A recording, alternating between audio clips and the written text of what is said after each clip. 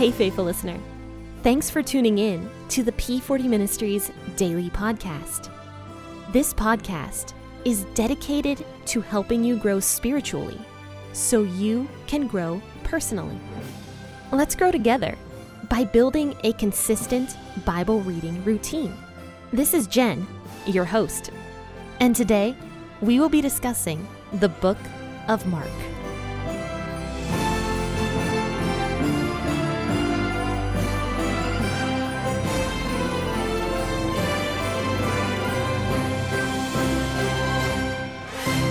Hey, good morning, friends and faithful listeners, and happy Tuesday. Thank you so much for tuning into the P40 Ministries podcast this morning with your hosts, Jen and Jamie. Yes, my sister is back on, and she is joining us today to discuss an episode out of Mark chapter 12, to be specific. So this is the first time we'll be in Mark chapter 12. But James, say hi to everybody. Why don't you? Well, hello. All right, so what's going on with you recently? Not too much. I got to see you recently since the last time I've been on the show in person, and got to see the new place that you're living, which was really cool. Yeah. I really enjoyed that. So that was new for me. And I don't know, I guess it's just same old right now. Right. Same here, kind of. All right, so let's go ahead and discuss Mark chapter 12, verses 1 through 12 today. And my sister's going to help me, and we're going to discuss this portion of scripture. And actually, Jamie's going to read it this morning because her audio quality is really, really good today. And I think it'll be cool to for you guys not to just hear my voice constantly. So let's go ahead and read this out of the WEB version of the Bible this morning. All right. And I have to apologize if, my daughter starts running up the stairs. If you hear anything like that, it's just her. So we'll just do the best we can. All right. Okay. He began to speak to them in parables. A man planted a vineyard, put a hedge around it, dug a pit for the winepress, built a tower, rented it out to a farmer, and went into another country. When it was time, he sent a servant to the farmer to get from the farmer his share of the fruit of the vineyard. They took him, beat him, and sent him away empty. Again, he sent another servant to them, and they threw stones at him, wounded him in the head, and sent him away shamefully treated. Again, he sent another, and they killed him, and many others, beating some and killing some. Therefore, still having one, his beloved son, he sent him last to them, saying, "They will respect my son." But those farmers said among themselves, "This is the heir. Come, let's kill him, and the inheritance will be ours." They took him, killed him, and cast him out of the vineyard. What therefore will the Lord of the vineyard do? He will come and destroy the farmers, and will give the vineyard to others. Haven't you even read this scripture? The stone which the builders rejected was made the head of the corner. This was from the Lord. It is marvelous in our eyes. They tried to seize him, but they feared the multitude, for they perceived. They tried to seize him, but they feared the multitude, for they perceived that he spoke the parable against them. They left him and went away. Awesome. Thanks, James. I appreciate you reading that for me. It was kind of nice to just sit back and listen instead of reading it this time. But so what's going on here? What's happening in this portion of scripture? Well, it's kind of summed up at the end that the people perceived that Jesus was speaking a parable against them, and he was prophesying of his coming death, really claiming that he is the son. And I mean, we can make assumptions here, like God's world. God is the ruler of it all, the owner of it all, and Jesus is the son. So he's making some claims here and also predicting his own death and what's happening, and also talking about them. And I'm sure that made them very furious, obviously. Right. I think one thing that stuck out to me was how stupid these farmers are in the parable. Like, it's audacity. Yeah. And like just believing that if they kill the son, they are going to get that inheritance. That's something that kind of stuck out to me as being really, really dumb. What person in their right mind would think that like a father of a son that got killed and you killed that son, that father would give you like all the son's stuff? I know. I was kind of thinking like it's talking about how hard he worked, like all the things that he did. And he's preparing all of this stuff and then gives it to tenants. And it reminds me like, when I was renting my apartment, I went to the bank and I paid a check to the bank. And then I don't know how it worked, but my landlord got it from the bank somehow. And,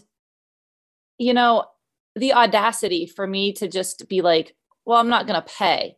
But not only that, but to like injure or kill the people who are collecting it. It's asinine. It doesn't even make sense. Yeah, because it does say that, you're right. I didn't even notice that in verse 1, it talks about how the man being like, in the parable, that would be representative of God the Father. But this man, he did all the work. It says that a man planted a vineyard, put a hedge around it, dug a pit for the winepress, built a tower, and then rented it out to a farmer. So this original guy, who would be God the Father, he was the one who did all the work to begin with and then loaned it to somebody. Yeah, at that point, they were just supposed to take care of it. And then like, after the grapes would be like ready for harvest, they were supposed to harvest the grapes. That sounds like it was pretty much the only thing they really had to do. And plus these grapes belonged to this guy. It's all this man's property, everything about it. It doesn't make sense. But then I guess the farmer that is renting it seems like now that he is doing a little bit of the work, it's almost like he thinks he deserves it. He thinks that he is the one that's doing all of the work and owns it. And I think maybe that is kind of human nature. As we look around, God has given us this place to live, and we work, we play here, we do what we're supposed to do. And a lot of times we look around and we think, look what I have done with my own hands. And to me, it's a good reminder of God planted it.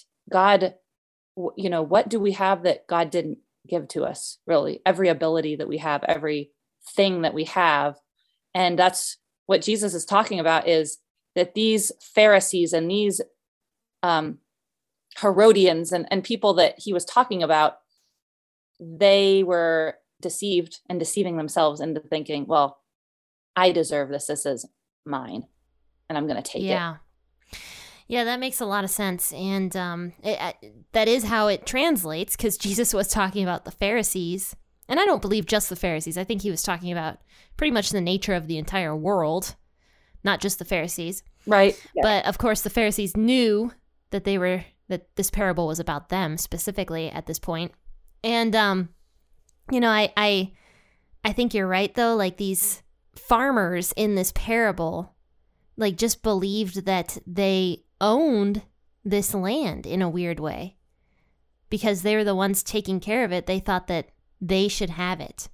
And it says here that this original man who built this entire vineyard went to go send all these servants to the farmers so that they could collect on what the farmers owed the original guy, the owner. And these farmers were like beating these people up. And it says that the owner kept sending more and more people. And this just shows like the patience of this owner. And he was like sending different people every single time, expecting that the farmers would eventually be like, oh, I should probably pay what I owe this guy. But they never did. Listen and do what they're supposed to do. So this parable, who are the people then that Jesus is talking about that God the Father was sending? I would say the prophets of old, like, Jeremiah and Isaiah and all those prophets. I can't think of all of them. I think Jeremiah is the one, when I read this, Jeremiah is the one that I always think of, because, he was thrown in a pit and he just has such a story behind it. The things that the prophets went through. I mean, they're just messengers of God, and yet they were just abused and Yeah. threatened, just like you just said. I agree with that. And like, as someone who's like reading through the book of Jeremiah right now, it is very interesting to read Jeremiah's stuff and like all the crud that he had to go through with the people in his time period. They just treated him like absolute garbage. They were so mean to him constantly for years. Like, I mean, Jeremiah was written over a course of like, what was it, like 40 years or something like that? And it was just like one thing after another with poor Jeremiah. Of course, they didn't end up killing Jeremiah, right? No, I don't think they did. But no, he had his share of problems, though. Yes, he definitely did. But a lot of the other prophets, the Israelites at that time period did kill. Most of them, I would say, actually. And that's what Jesus goes on to talk about here. Some of them, the farmers abused some of these people. Some of them, they killed. And the father during all this time, or the owner of this vineyard, was being extremely patient through all of this and like giving them chance after chance and forgiving them over and over and over. And so finally he says, they're going to respect my son. They have to, because my son is God. And then all of a sudden, the father sends his son down, and these farmers, who were the Pharisees at the time, and other people as well, did not respect the son either through all this. Exactly. And, that's, you wonder, when people heard these parables and they didn't put it together, like, even if people who didn't believe that Jesus was God or the Son of God, or they didn't believe in what he was saying, when all of this happened and they remembered these parables, I just wonder what they thought as he died. And he said basically here that they are going to kill him.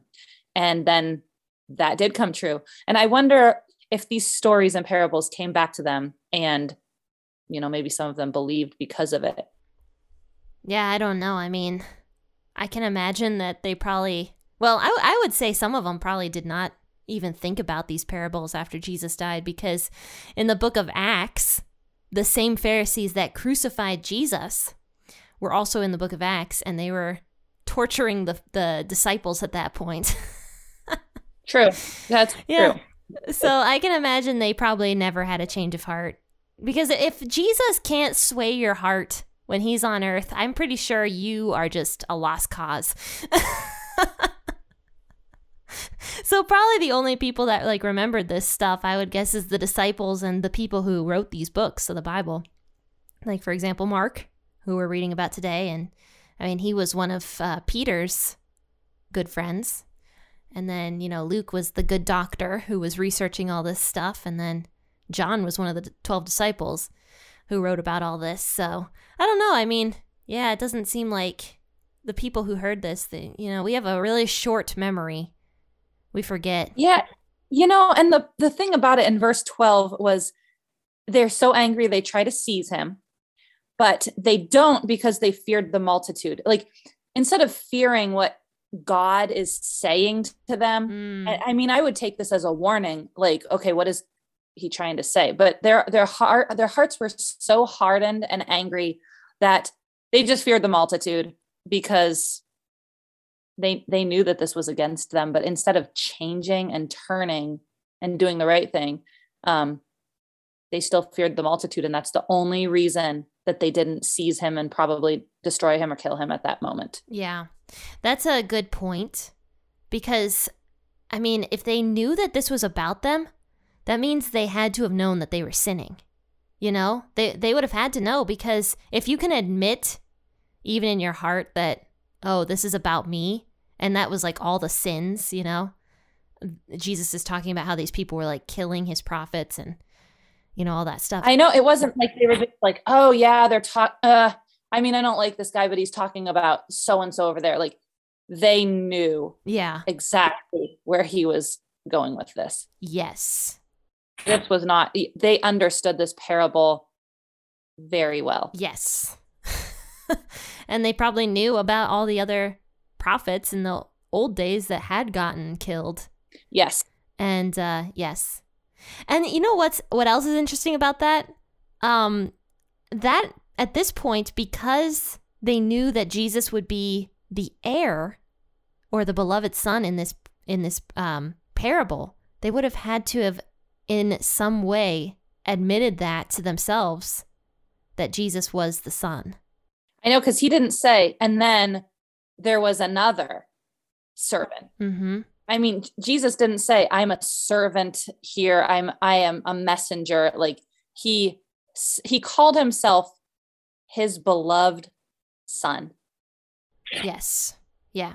And at other times he does refer to himself as a servant, but not here. Right. Here he was specifically talking, I believe, to the Pharisees and the people who had hard hearts against him, which wouldn't just be Pharisees, by the way.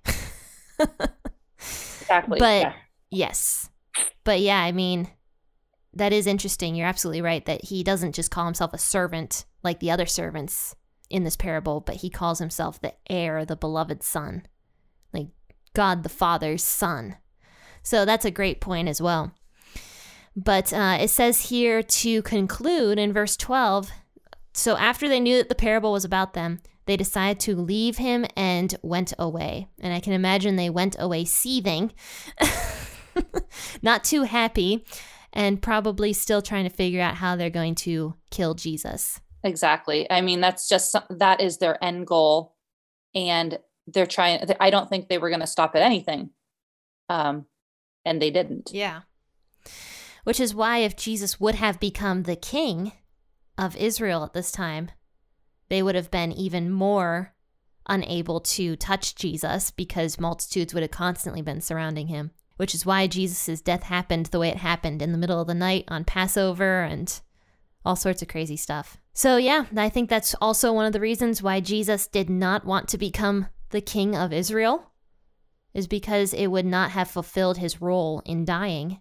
And he needed to die in order to fulfill what he needed to do, which was to save the entire world from their sins through the sacrifice of himself. Exactly. He wasn't there to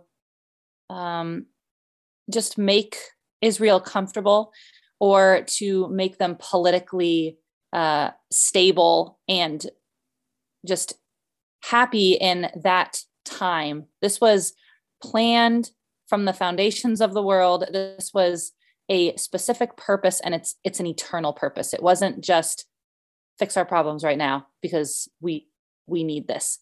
God knew what they needed, and a king on this earth at that time wasn't the purpose.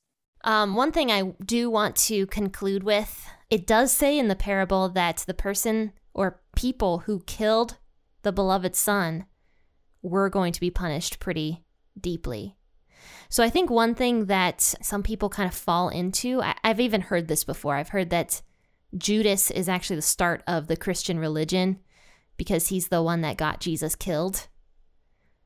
And people almost like, I don't exactly know what the word is, but people almost are like, yeah, the Pharisees or Judas or the people who killed Jesus are actually the start of the Christian religion, and, they helped do all this, so you shouldn't be hard on them or something. But the thing is, it says here in the Bible that God the Father was going to destroy them for that. And so I think it's important to not get into this like odd mindset that Judas Iscariot should be like almost glorified for what he did to Jesus. I do want to point that out because that is something I have heard with my own 2 ears, and that's not an uncommon belief either. So that is something I believe should be pointed out. That's a good point, Jen. And, it's just like God is so powerful that he can use bad circumstances for his own glory because, that's not a surprise to him. But that doesn't mean we glorify the bad circumstance or evil just because God can use it for his glory and use it for good doesn't mean that it is good. And I appreciate that because I do think that we have a tendency to like worship man and things that men do. But in all honesty, it was God using it all for good, like Jamie said.